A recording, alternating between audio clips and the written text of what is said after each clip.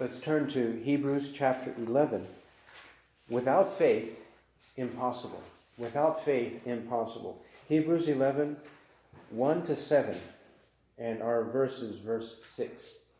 Hebrews 11, verse 1. Now faith is the assurance of things hoped for, the conviction of things not seen. For by it the men of old gained approval. By faith we understand that the worlds were prepared by the word of God, so that what is seen was not made out of things which are visible. By faith Abel offered to God a better sacrifice than Cain, through which he obtained the testimony that he was righteous, God testifying about his gifts, and through faith, though he is dead, he still speaks. By faith Enoch was taken up so that he should not see death, and he was not found because God took him up. For he obtained the witness that before his being taken up, he was pleasing to God. And without faith it is impossible to please him, for he who comes to God must believe that he is, and that he is a rewarder of those who seek him. By faith Noah, being warned by God about things not yet seen, in reverence prepared an ark for the salvation of his household, by which he condemned the world, and became an heir of the righteousness which is according to faith. Let's pray. Heavenly Father, as we approach you by the study of your word, we pray that your Spirit will guide us, guide our thoughts, and give us the ability to comprehend what we read here in your word. Help us to understand what it means to love you and to follow you in faith, to please you by the faith that we have. Grant us faith and help our unbelief, Lord. May we increase in faith to the glory of God. In Christ's name, amen. How is it that we can please God? How is it that we can please God? What does it take to please God? And why please him in the first place? Why please him in the first place? Isn't it better just to please ourselves? Why should we please God? These are some questions that are addressed here in our passage today, in verse 6 especially, which says that without faith it is impossible to please him. It's impossible. That also tells us that this question, or these questions we ask about faith, the nature of true faith, and what it means to approach God, is so important that it is impossible to please him unless we understand what faith is. It's impossible to please God, which means that if God presents life and death before us, if he presents heaven and hell before us, if he presents the way of salvation and the way of condemnation before us, we better know what he's talking about. We better know how to please him. Because if we don't know how to please him, and we have the wrong conception, the wrong idea, the wrong teaching, the wrong upbringing, whatever our background has been, if we have the wrong concepts on these truths, then we are not going to please God, and there's no salvation for us. There's only condemnation, there's only death, there's only punishment. That's all that awaits. That's why when he says it's impossible, it should alert us, it should caution us, it should warn us to how important this truth is. Therefore, when we study this verse, let's understand it carefully and make sure we have true faith. True faith. He has described or given us a definition of faith in verse 1. He says, now faith is the assurance of things hoped for, the conviction of things not seen. This is what true faith is. Faith is assurance of things hoped for. It is a conviction of things not seen. Faith is having this confidence, this conviction, assurance, confidence of the unseen world, of things promised that we do not yet experience. We do not yet experience to the full. We do not yet experience eternally, without sin in the world, without evil and troubles in the world. We don't yet see it in the full. That's what faith is. Faith requires us to have this conviction, this assurance, this confidence in the unseen world. That's what true faith is. True faith is not based on merely physical circumstances or exclusively only physical circumstances. We have to go beyond the physical to the non-physical. We have to go beyond the visible to the invisible for there to be true faith. And not only is true faith there in terms of being that which is required to see the invisible world, but notice also in verse 2, it's not as though it's exclusive to us. The men of old gained approval by this. This is something that's true in every generation, not just in our generation, not just for a temporary period in human history or in God's plan of salvation. No, it is true universally. It's true throughout every generation. This is the way to please God, to have this kind of true faith. True faith also, according to verse 3, believes that God, the true God, is the creator of the universe. The God that we worship is the God who is the creator of the universe. Not any idol, not any petty deity, not 2 or 3 or 10,000 or 10 million or 333 million gods. No, those gods did not create the world. Those religions that purport that are false religions. The true God, the God of the Bible, Father, Son, and Holy Spirit, created the universe. Our faith must be in accordance with that. Not only that, but in verses 4 and 5, he's told us about Abel and Enoch. Abel had true faith which manifested in his works. He had a true heart, he had true faith, and that true faith showed by his actions, by bringing the proper sacrifice. Those who do not bring the proper sacrifice, who withhold sacrifice or bring the wrong kind of sacrifice, those people do not have true faith, according to verse 4 and the example of Abel.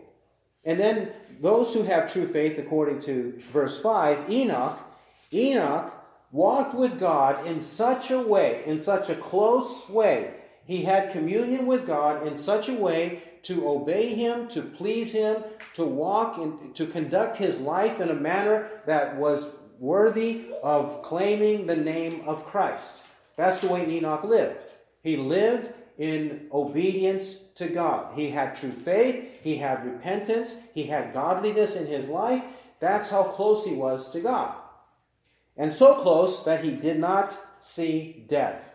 He was raptured out. He was taken up out of this world, translated quickly out of this world into heaven to be with God. That's the way Enoch was. His true faith showed in his godliness. We also notice in verse 5 that he said Enoch pleased God. That's what our verse is going to explain some more. Verse 5 says that Enoch was pleasing to God, and without faith it is impossible to please him. You see the connection between verses 5 and 6. He's expanding on this necessity of pleasing God, just as Enoch did. And if we want to have this immortal and blessed and holy life, we must be like Enoch who pleased God. We must have faith like Enoch had to please God. That's the kind of true faith he's explaining. Some clarifications on what true faith is. Let's also notice that true faith is faith that originates with God. It is a gift of God. True faith is not something that begins in us. True faith is not something that we conjure up. True faith is not something that we muster up based on some strength or some residual goodness or strength or power that we have within us. True faith is not like that. True faith actually originates in heaven, comes down to individuals to whom God grants it, and He grants it as a gift. Then we exercise that faith. It starts in heaven, and then it comes down to the earth. How do we know this? Philippians 1:6 says, "For I am confident of this very thing, that He who began a good work in you will perfect it until the day of Christ Jesus." God began it, and God will perfect it.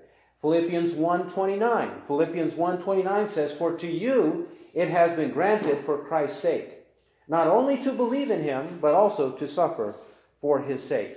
It is granted, meaning it is a gift of God to have faith, to believe. As he says, Ephesians 2:8-9, "For by grace you have been saved through faith, and that not of yourselves. It is the gift of God, not as a result of works, that no one should boast. He says there that we have been saved by grace through faith, and that not of ourselves, it is the gift of God. Acts 13:48. Many people were there, but it says, and as many as God had appointed to eternal life believed. As many as had been appointed to eternal life believed. Acts 13:48. And then in another passage in Acts 16, the apostles are preaching and ministering from place to place, and they come to a riverside where there were some women gathered, and they went to the riverside to pray, to find a quiet place to pray. Paul and Luke, at least the two of them, they were there to pray, and they came across some women. And Paul begins to explain the gospel to them, and it says, among the women, one woman was saved, because it says, the Lord opened her heart to respond to the things spoken by Paul. The Lord opened Lydia's heart to respond to the things spoken by Paul. The other women's hearts were not open, but God opened her heart to respond to the things spoken by Paul, which is a response is faith and repentance.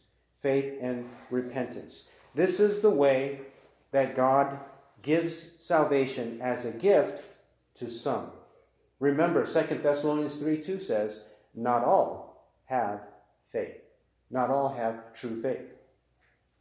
So it's a gift. True faith is also eternal.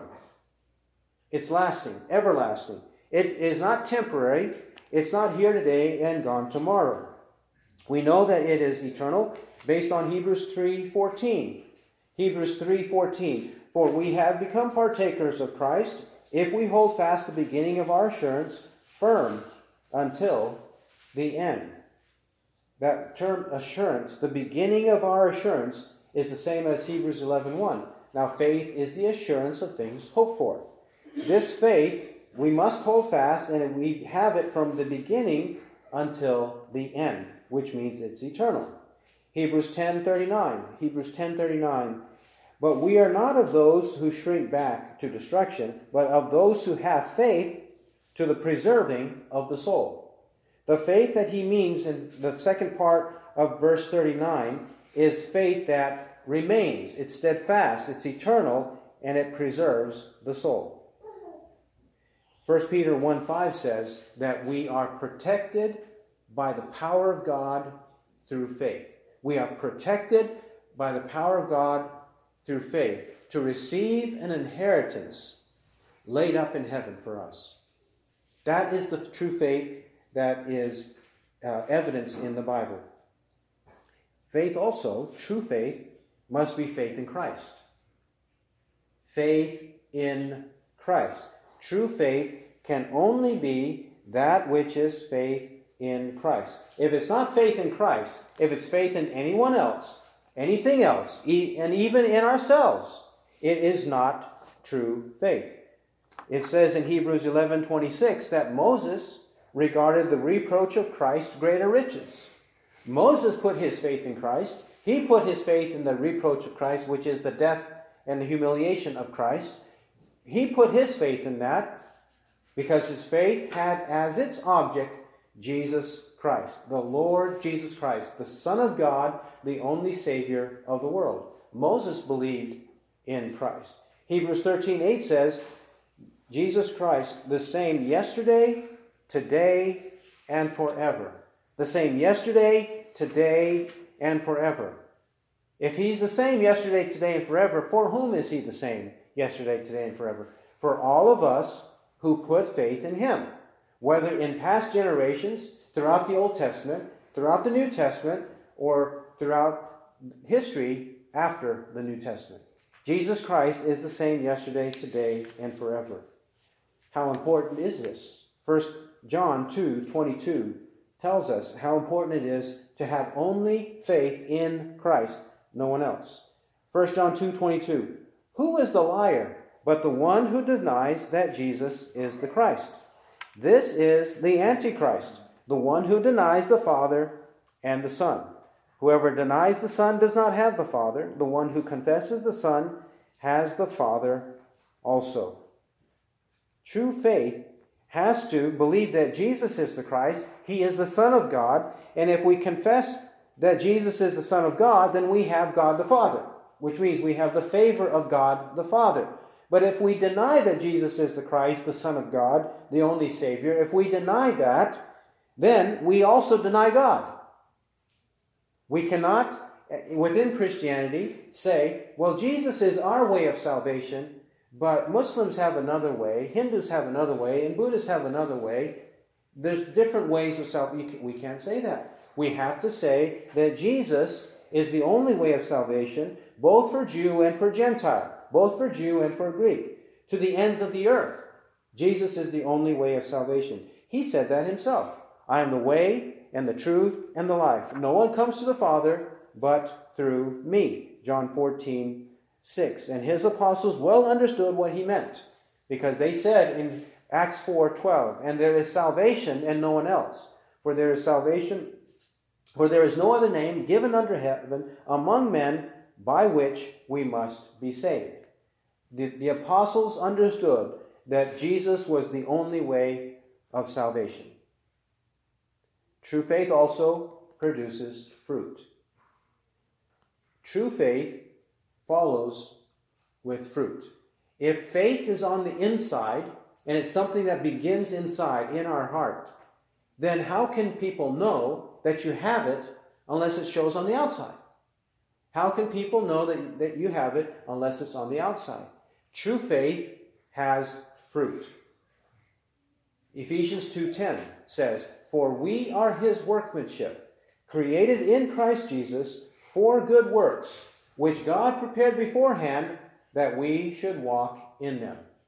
Good works or fruit follow faith, according to Ephesians 2:10.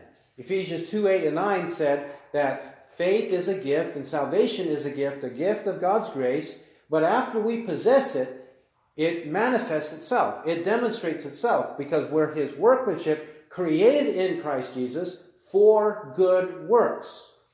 Good works follow true faith. It's the fruit of true faith. James also, in James chapter 2, beginning at verse 14, he says, "Brethren, what use is it if a man says he has faith but has no works? Can that faith save him? What use is it? What's the point? If a man says he has faith but he has no works, can that kind of faith, can that empty profession of faith, can that kind of faith save him? He says he believes, but the rest of his life doesn't show it. Is he a real believer or not?" And his answer is no. There's no use. That kind of faith cannot save. Furthermore, true faith increases. True faith increases. We have some of it upon our conversion, but it doesn't remain there. It doesn't remain stagnant. It doesn't remain dormant. It is a faith that is active and it increases. The apostles understood this in Luke 17:5. They actually said to Jesus, "Increase our faith." They petitioned the Lord Jesus right there. They said, "Increase our faith." They wanted to have more faith. They had some, but they wanted more, which Jesus does give an answer to that and encourages them to have faith. Remember, there was the man, the father, whose son was demon-possessed in Mark chapter 9. And he wanted Jesus to heal his demon-possessed son. And Jesus approaches, or they have this dialogue, and Jesus is seeing what's going on, and he says, the father says to Jesus, "Lord, I believe, help my unbelief." The father had enough faith to approach the right person, the Son of God, to heal his son. He understood enough about Jesus, but he wanted to know more about Jesus, wanted to experience more of the power of Jesus. So he said, "Lord, I believe, help my unbelief." This shows that faith can be and needs to be increased. We have some, but then true faith will increase. It will not backtrack. It won't go backward. It will not backslide into destruction. That's not the way true faith is. True faith progresses. It increases. It grows day by day. True faith also is powerful. True faith is powerful.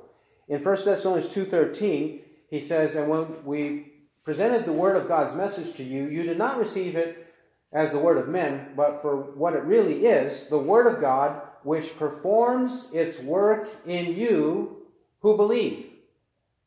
The power of God transformed the Thessalonians from worshiping idols to worshiping the true God, from practicing immorality to practicing purity. This is the way true faith exhibited itself in the Thessalonians. But he says that it was true faith that was working by the word of God to transform them. It performs its work in you who believe.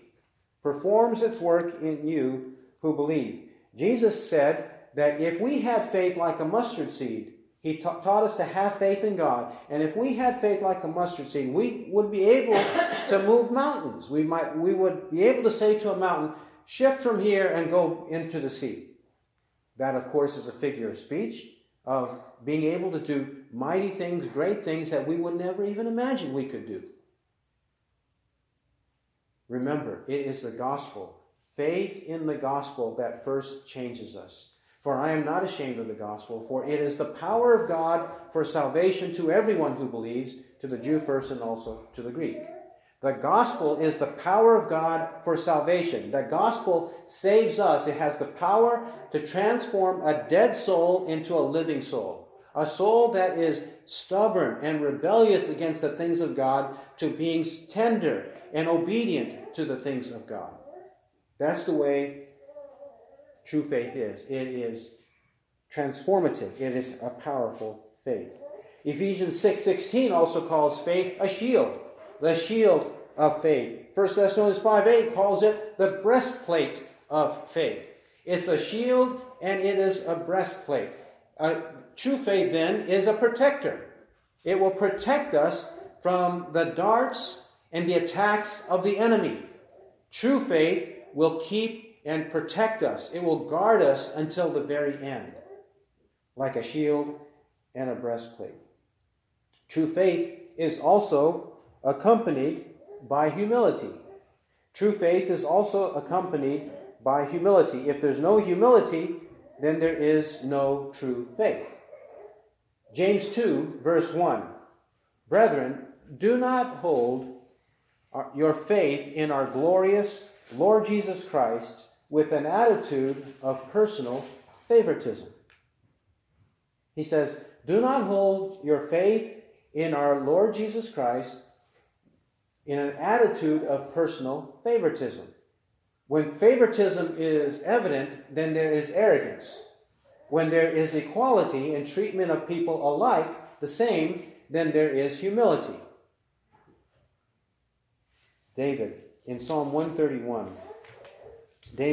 Psalm 131 says, O Lord, my heart is not proud, nor my eyes haughty, nor do I involve myself in great matters or in things too difficult for me. Surely I have composed and quieted my soul, like a weaned child rests against his mother. My soul is like a weaned child within me. O Israel, hope in the Lord from this time forth and forever. David says to put hope in the Lord. That's what he did, and he encouraged others to do.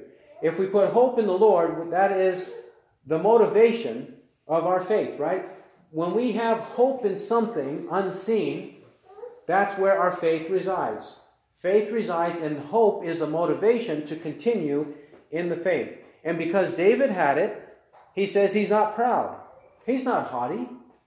He's humble, therefore. So true faith is accompanied by humbleness or humility.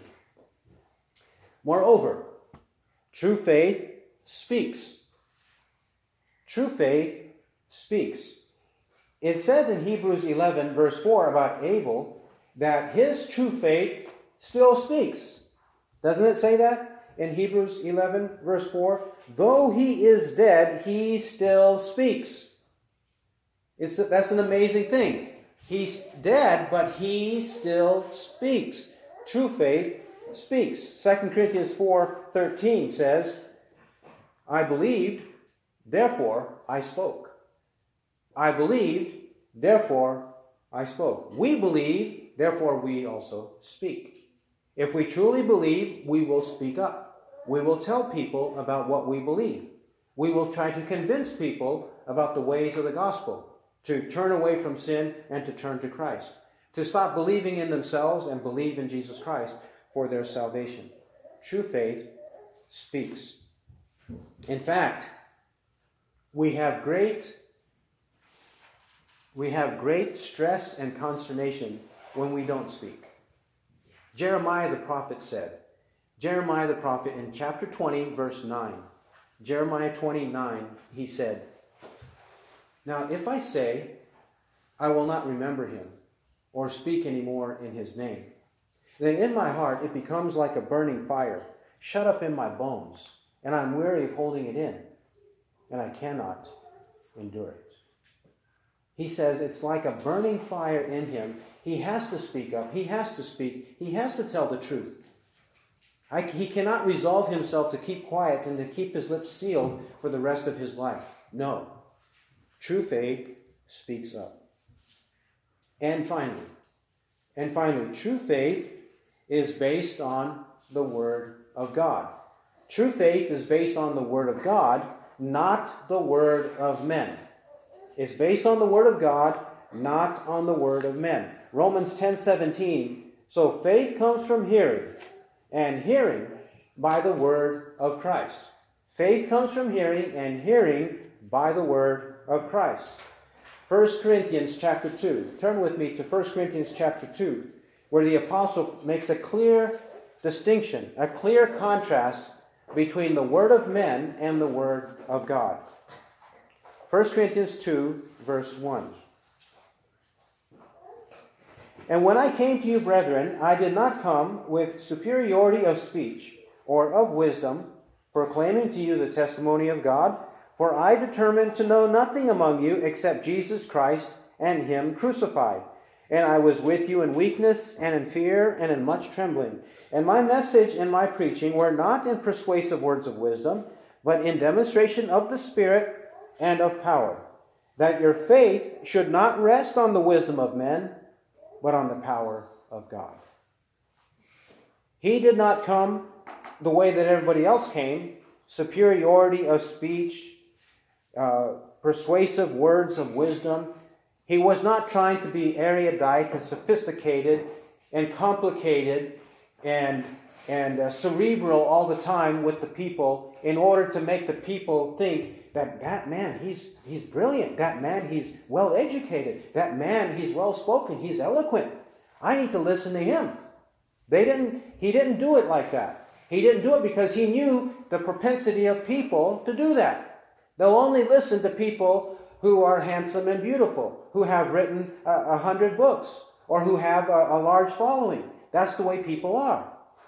But he said, no, I didn't come like that. I came with the Word of God. I came with the Spirit of God. I came with the power of God. I wanted you to believe in the truth of God, not on the wisdom of men. The mere, temporary, weak wisdom of men. No, not that. So it's based on the Word of God, true faith. Well, then he continues in Hebrews 11:6 to tell us about the impossibility of pleasing God apart from true faith. Without faith, it is impossible to please him. Impossible to please him. Romans 14:23 says, whatever is not from faith is sin. Whatever is not from faith is sin. Proverbs 15:8 says that the sacrifice of the wicked is an abomination to the Lord. The sacrifice of the wicked is an abomination to the Lord. When wicked people present something to God, it's actually something abominable to God. He hates it. He detests things that wicked people bring to him. Proverbs 21:27 says, the sacrifice of the wicked is an abomination. How much more when he brings it with evil intent? Wicked people, even with good intentions, bring things to God, and God still considers those things an abomination. He hates that that which is brought by wicked people, even if they have good intentions. But it's even worse if the wicked man brings something to God with wicked intentions. It's even worse. How much more when he brings it with evil intent? An example of this is clearly seen in Isaiah chapter 1. Isaiah chapter 1, the people did not have faith.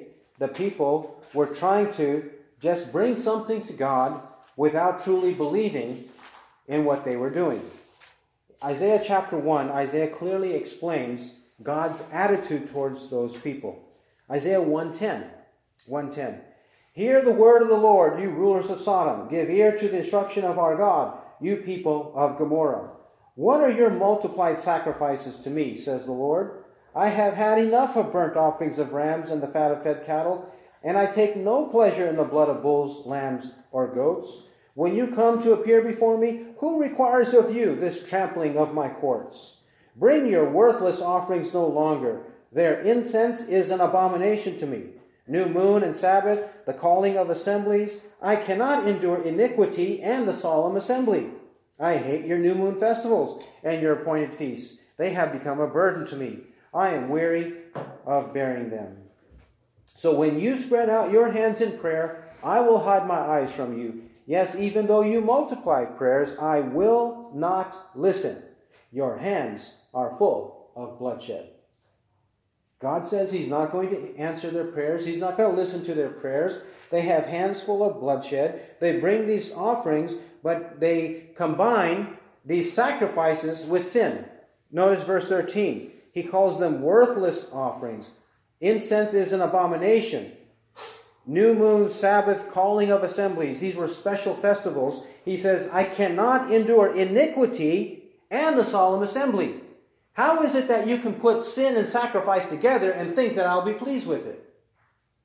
It's impossible. It's impossible to combine sin with sacrifice. Instead, we have to have faith plus sacrifice. That is the only way to please God. And who had that in our passage in Hebrews 11? Who had true faith with a true sacrifice? It was Abel. And in Hebrews 11, verse 4, Abel had true faith with a true sacrifice.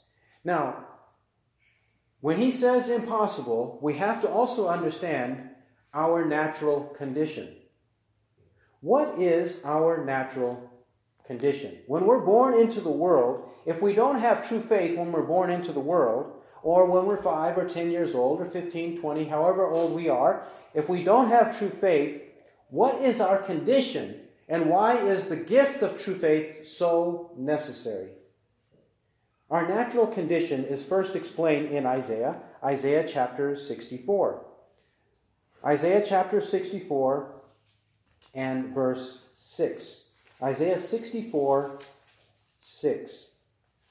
For all of us have become like one who is unclean, and all our righteous deeds are like a filthy garment. And all of us wither like a leaf, and our iniquities, like the wind, take us away. And there is no one who calls on your name, who arouses himself to take hold of you, for you have hidden your face from us, and have delivered us into the power of our iniquities. He tells us here, he describes for us here in verse 6, all of us are unclean, our righteous deeds are like a filthy garment. Does that not remind us of Proverbs 15:8 and 21:27 that says, the sacrifice of the wicked is an abomination? What we think is good and righteous, that appears to be good and righteous, is actually unclean and like a filthy garment. We wither like a leaf, like a brown, parched leaf. We wither, and the leaf is blown away by the wind.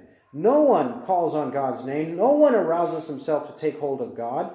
God has hidden his face from us and has delivered us over to the power of our iniquities. That's the way we are normally, naturally, without conversion, without true faith in Christ. This is the way we are. Romans chapter 3, verse 9 says, Romans 3, 9 to 12. What then? Are we better than they? Not at all. For we have already charged that both Jews and Greeks are all under sin. Jews and Greeks, that means every person, every human being, Jews and Greeks, were all under sin. As it is written, there is none righteous, not even one. There is none who understands. There is none who seeks for God. All have turned aside. Together they have become useless. There is none who does good. There is not even one. None of us are righteous, he says. None of us understand. None of us seek for God. We all turn aside. We all are useless. None of us does good. Not even one. Did he make his point? I think so. He made his point that this is the way we are when we are naturally brought into this world. That's why we need to have true faith to make it possible to please God. This is why it's impossible. Further, what does it mean to please God? Remember, we first see this word in verse 5 with Enoch. He was pleasing to God. This is why he took another verse here to explain to us what he means by pleasing God. He says that Enoch was pleasing to God because Enoch was living a life seeking to do the will of God. He wanted to know what God thought, what God said about every subject, about every topic, and then with diligence, he would find out what that is and then obey. He would obey. That's the way Enoch lived his life. That's why he was not and did not see death. Enoch was this way. He wanted in every way to please God. But pleasing God is not just for Enoch. Ephesians 5:10 tells us that we ought to try to learn what is pleasing to the Lord. Ephesians 5:10, trying to learn what is pleasing to the Lord. What pleases God? Not what pleases ourselves, but what pleases God. After all, didn't we used to please ourselves? Didn't we used to just desire to do our own will? Whatever our whims were, whatever we wanted to do throughout the day, isn't that the way that we used to be? But now that we're in Christ, we're not like that anymore. For example, Titus chapter 3 explains who we were and who we are now. Titus chapter 3, verse 1. 3:1. Remind them to be subject to rulers, to authorities, to be obedient, to be ready for every good deed, to malign no one, to be uncontentious, gentle, showing every consideration for all men. For we also once were foolish ourselves, disobedient, deceived, enslaved to various lusts and pleasures, spending our life in malice and envy, hateful, hating one another. But when the kindness of God our Savior and his love for mankind appeared, he saved us, not on the basis of deeds which we have done in righteousness, but according to his mercy, by the washing of regeneration and renewing by the Holy Spirit, whom he poured out upon us richly through Jesus Christ our Savior, that being justified by his grace, we might be made heirs according to the hope of eternal life. Yes, we used to be rebels against authorities, but now we are ready for every good deed. We used to malign, we used to be contentious, ungentle, we did not show consideration. We were foolish, disobedient, deceived, and enslaved to various lusts and pleasures. We spent our life in malice and envy, hateful and hating one another. We were that way. But that God then changed us. God intervened. God saw the gap, and he bridged the gap. His own arm brought salvation to him, and his righteousness upheld him, Isaiah says. That's what God did in our life. And when he did that, by his kindness and his love toward us, he saved us not on the basis of deeds which we have done in righteousness. Not because we did some good deeds. Not because we were doing righteous deeds. He did not save us on that basis. He saved us because he washed us and renewed us by the Holy Spirit. And he gave the Holy Spirit to us, who produced faith in us, who produced repentance in us, who taught us to love Jesus Christ, and as a result, we are justified. As a result, we have the hope of eternal life. We are inheritors of eternal life. That's what God made us to be. He changed us and caused us gave us a desire to please him.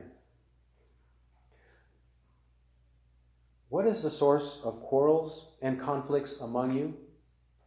Is not the source your desires which wage war in your members?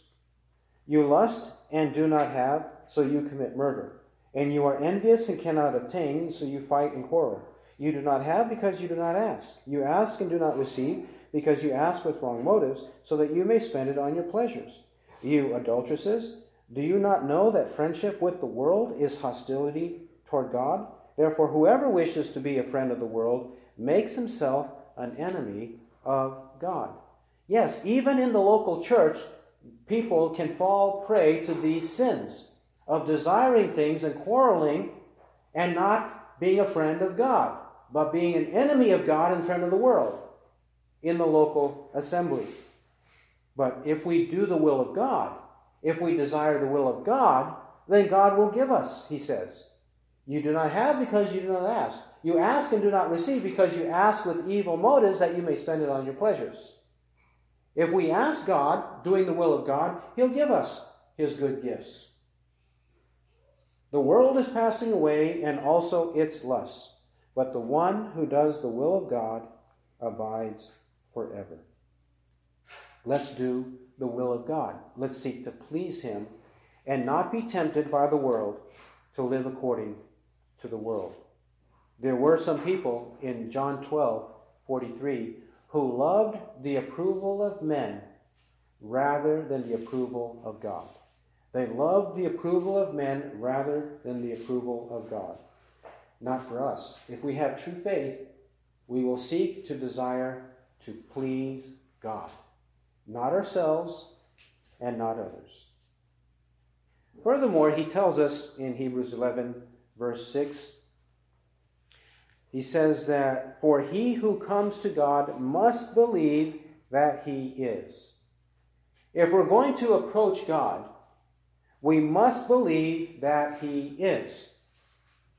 Now that is a simple statement, but it is full of truth. When he says we must believe that he is, he certainly at least means that we must believe in the existence of God. Otherwise, it's foolish. And those who don't believe in the existence of God, they are fools, according to the Bible. Psalm 10:4 says, the wicked in the haughtiness of his countenance does not seek him. All his thoughts are, there is no God. The wicked, he calls him. The wicked in the haughtiness of his countenance does not seek him. All his thoughts are, there is no God. Psalm 14:1, the fool has said in his heart, there is no God. The fool has said in his heart, there is no God. Therefore, we must believe that he is and that he exists. The true God exists. But furthermore, we need to believe that he is the creator. He's already told us in Hebrews 11:3 that by faith we believe that the worlds were prepared by the word of God. God is the one who created the universe. Our God created the universe, not the other gods of false religions and cults, not their God, but the God of the Scriptures, the God of the Bible, the God of Genesis to Revelation. He is the God, the true God, who is the creator of the whole world. John chapter 1 identifies Christ as the personal agent who created all things. John chapter 1, verses 1 and 3. In the beginning was the Word, and the Word was with God, and the Word was God. He was in the beginning with God. All things came into being by him, and nothing has come into being that has come into being apart from him. Jesus Christ is the one who created all things. We must believe this about God. Furthermore, it's not enough just to believe in Father, Son, and Spirit, to believe that Jesus created the world, which are all right and good. But when you think about who God is, the true God in comparison to the idols of the world, the false gods of the world, the God of the Bible is omnipotent. The God of the Bible is omniscient. The God of the Bible is omnipresent. The God of the Bible is eternal. No one created him. No God existed before our God. He has always existed. He is perfect in all of his attributes, perfect in all of his attributes. Whether it is love, whether it is wrath, whatever his attributes are, he is perfect in all of those. Without any blemish, without any sin, without any defect, no weakness, nothing. And further, when he says that we must believe that he is, we must come to God on his terms. Right? All along, he's been teaching throughout this letter, we don't come to God on our terms. We don't say, like a business deal, okay, let's sit down at the table. You sit across from me at the table, and we'll strike a deal. Let's dialogue. Let's talk about it. Let's weigh the pros and cons. We'll see how you're going to benefit. We'll see how I'm going to benefit. And we just strike a deal sitting at the table, and then we'll shake hands and sign our name on the dotted line. Right? No, that's not the way it is. When we come to him on his terms. The Bible teaches us all over the place. Must come to God on his terms. That's why the Bible is written. If the Bible is written, it's not written so that we might come to God on our terms. It's written to come to God on his terms. Come the way he expects us to come. He also teaches us in verse 6 that we must believe that he is a rewarder of those who seek him. God is a rewarder.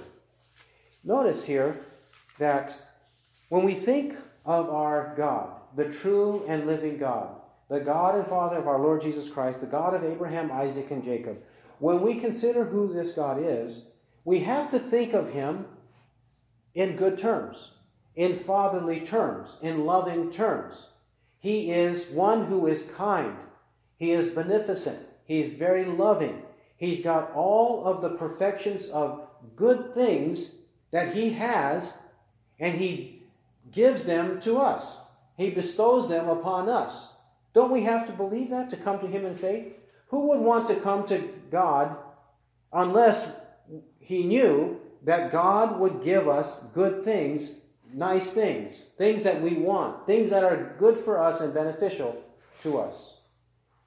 Luke 11:13, Jesus said, "If you, being evil, know how to give good gifts to your children, how much more will your Father in heaven give the Holy Spirit to those who ask him?"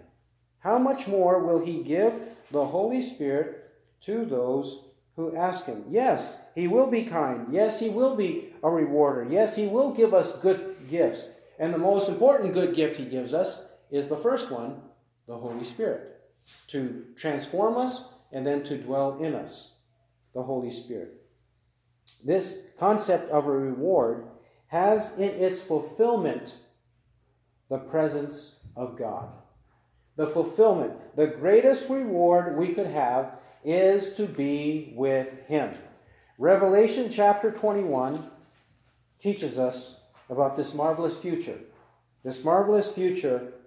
and reward. Revelation 21 verse 3. 21:3.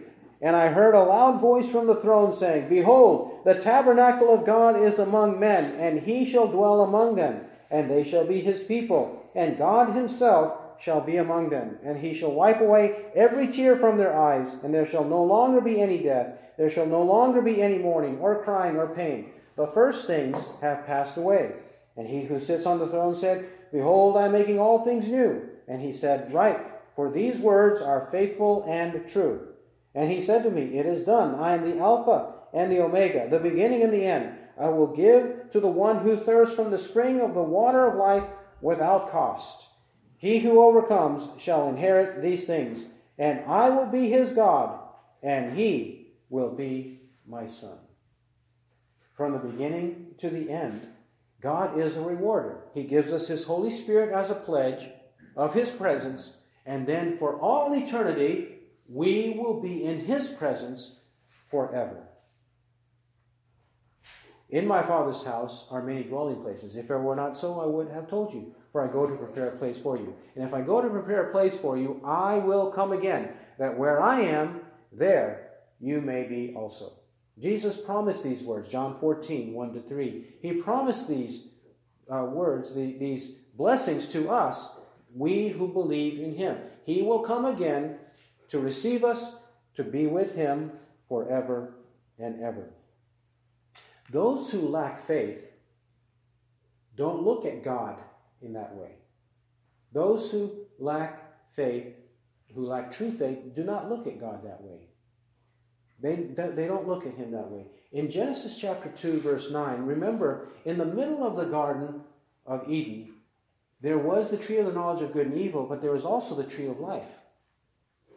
Adam and Eve, when they were tempted by the serpent, the devil, when they were tempted in Genesis chapter 3, why is it that they let this sin, this evil, this disobedience come to the forefront of their mind? Why did they not, though they were there in the proximity of the tree of life, why did they not put their eyes on the tree of life instead of the tree of the knowledge of good and evil? And why is it that she took from the fruit of that tree and ate and gave to her husband who was with her and he ate? Why is it that they did that? Because they didn't have true faith when they were being tempted. They did not have true faith to put their eyes on the tree of life, on the goodness of God, on the abundance of God, and everything else, all the other trees that they could have eaten in the garden. They didn't put their eyes on any of those things. They put their eyes just on that one tree, the tree of the knowledge of good and evil, and they brought sin in the world. We shouldn't be like that. We have sin, and it makes it even more difficult for us. And since it's more difficult for us, all the more do we need to depend on the power of God. All the more do we need the grace of God. We need to pray. We need to plead with God. Help us, help us, help us day by day. We need him so that we not repeat the same sin as Adam and Eve did. We need to be in Christ every day. Not in Adam, but to be in Christ in the way that we live. That's the way in which we need to look at God as a rewarder. By faith. He has good things for us, unimaginable good things, things which eye has not seen, ear has not heard, that which has not entered the heart of man. All that God has prepared for those who love him, 1 Corinthians 2:9 says. That's what he has prepared for us. And finally, he says that this reward, or that God is a rewarder of those who seek him. Now, the New American Standard Bible that I use says, who seek him. The King James Version will say, diligently seek him. And that, I believe, is a better translation of this Greek word. Those who diligently seek him. Those who search him out. Those who take effort, an extra effort to find him. This is what it means. This is the way we ought to look at it. Notice that having this reward, coming to God, having true faith, is not a passive thing. It's not passivity. It's not dormancy. It's not being static or status quo in our Christian life. It is moving ahead. And in fact, it's moving ahead in a great search. It's a great search. This is the way he describes it. It is for those who seek him. Those who seek him.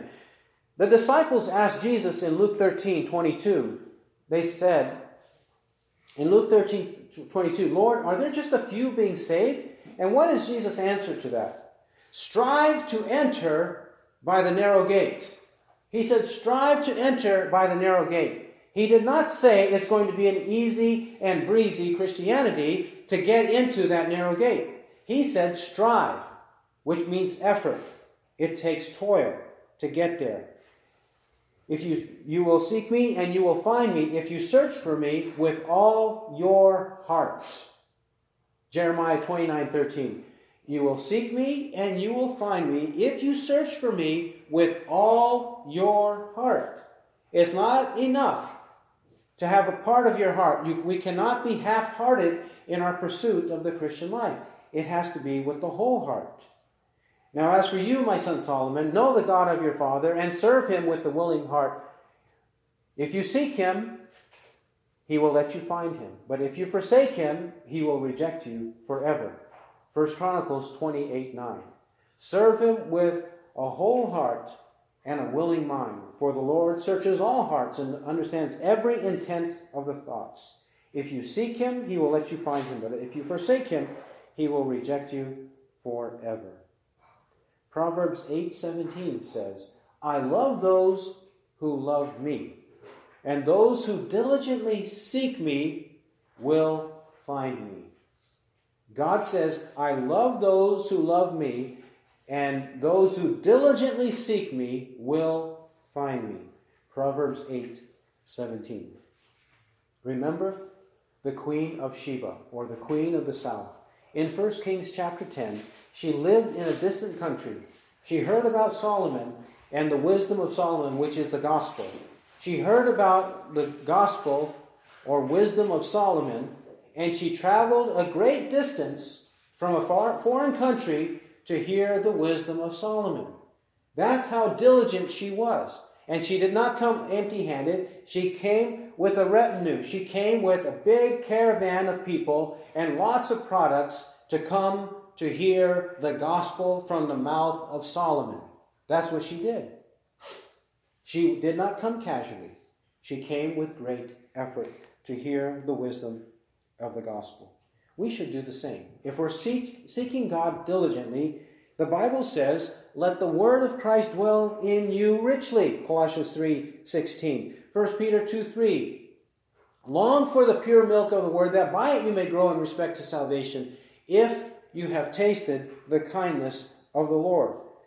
But solid food is for the mature, who because of practice have their senses trained to discern good and evil.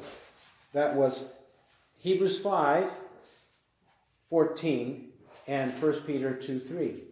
That we need to do this in a diligent way, to seek God by means of the Word of God. Seek God by means of the Word of God. Furthermore, Hebrews 12, he tells us how urgent this is, how necessary and urgent this is. Hebrews 12, verse 1. Therefore, since we have so great a cloud of witnesses surrounding us, let us also lay aside every encumbrance and the sin which so easily entangles us, and let us run with endurance the race that is set before us, fixing our eyes on Jesus, the author and perfecter of faith, who for the joy set before him endured the cross, despising the shame, and has sat down at the right hand of the throne of God. For consider him who has endured such hostility by sinners against himself, so that you may not grow weary and lose heart. You have not yet resisted to the point of shedding blood in your striving against sin. He puts before us the example of Christ, and he calls it a race. Run with endurance the race that is set before us, fixing our eyes on Jesus, who is the author and perfecter. He went before us. He made it all the way. And we who are joined to him, we will also make it all the way. But then he exhorts us by telling us in verse 3, he says, consider him who has endured such hostility by sinners against himself, so that you may not grow weary and lose heart. Jesus endured, even though he endured such hostility by sinners. And that has not yet happened to us. It has not happened to us. If someone calls us a name, a bad name, if someone doesn't look at us, somebody doesn't say hello, somebody stops being our friend, somebody isolates us or marginalizes us, are we going to turn away from Christ? What are we going to do? He says here, you have not yet resisted to the point of shedding blood in your striving against sin. No, cling to Christ, cling to him, search for him, seek him, follow him in all that we say and do. 2 Timothy 2:3, suffer hardship with me as a good soldier of Christ Jesus. No soldier in active service entangles himself in the affairs of everyday life, so that he may please the one who enlisted him as a soldier. And also, if anyone competes as an athlete, he does not win the prize unless he competes according to the rules. The hard-working farmer ought to be the first to receive his share of the crops. Consider what I say, for the Lord will give you understanding in everything. Yes, he says, we ought to be good soldiers of Christ. We ought not to entangle ourselves in the affairs of everyday life. Do we let sports, do we let music and movies and food and work and anything else get in the way, consume us? He says here, do not be entangled in the affairs of everyday life. Don't let that happen. Compete as an athlete. Compete according to the rules, the way God says. The hard-working farmer ought to be the first to receive his share of the crops. Diligently seek him. The Christian life is characterized by a diligent, devoted, enthusiastic, zealous pursuit of God and the things of God. Did you not know that I had to be about the things of my Father? Jesus said. Let's be the same. Let's have true faith. Let's approach God with this kind of belief that He is a good God and that it is worth seeking Him, worth searching diligently for Him. He who has ears to hear, let him hear what the Spirit says. Amen. Let's pray. Father in heaven, we thank you for the true faith that is here. And we pray that this true faith increases in each of us, that it abounds, it produces fruit.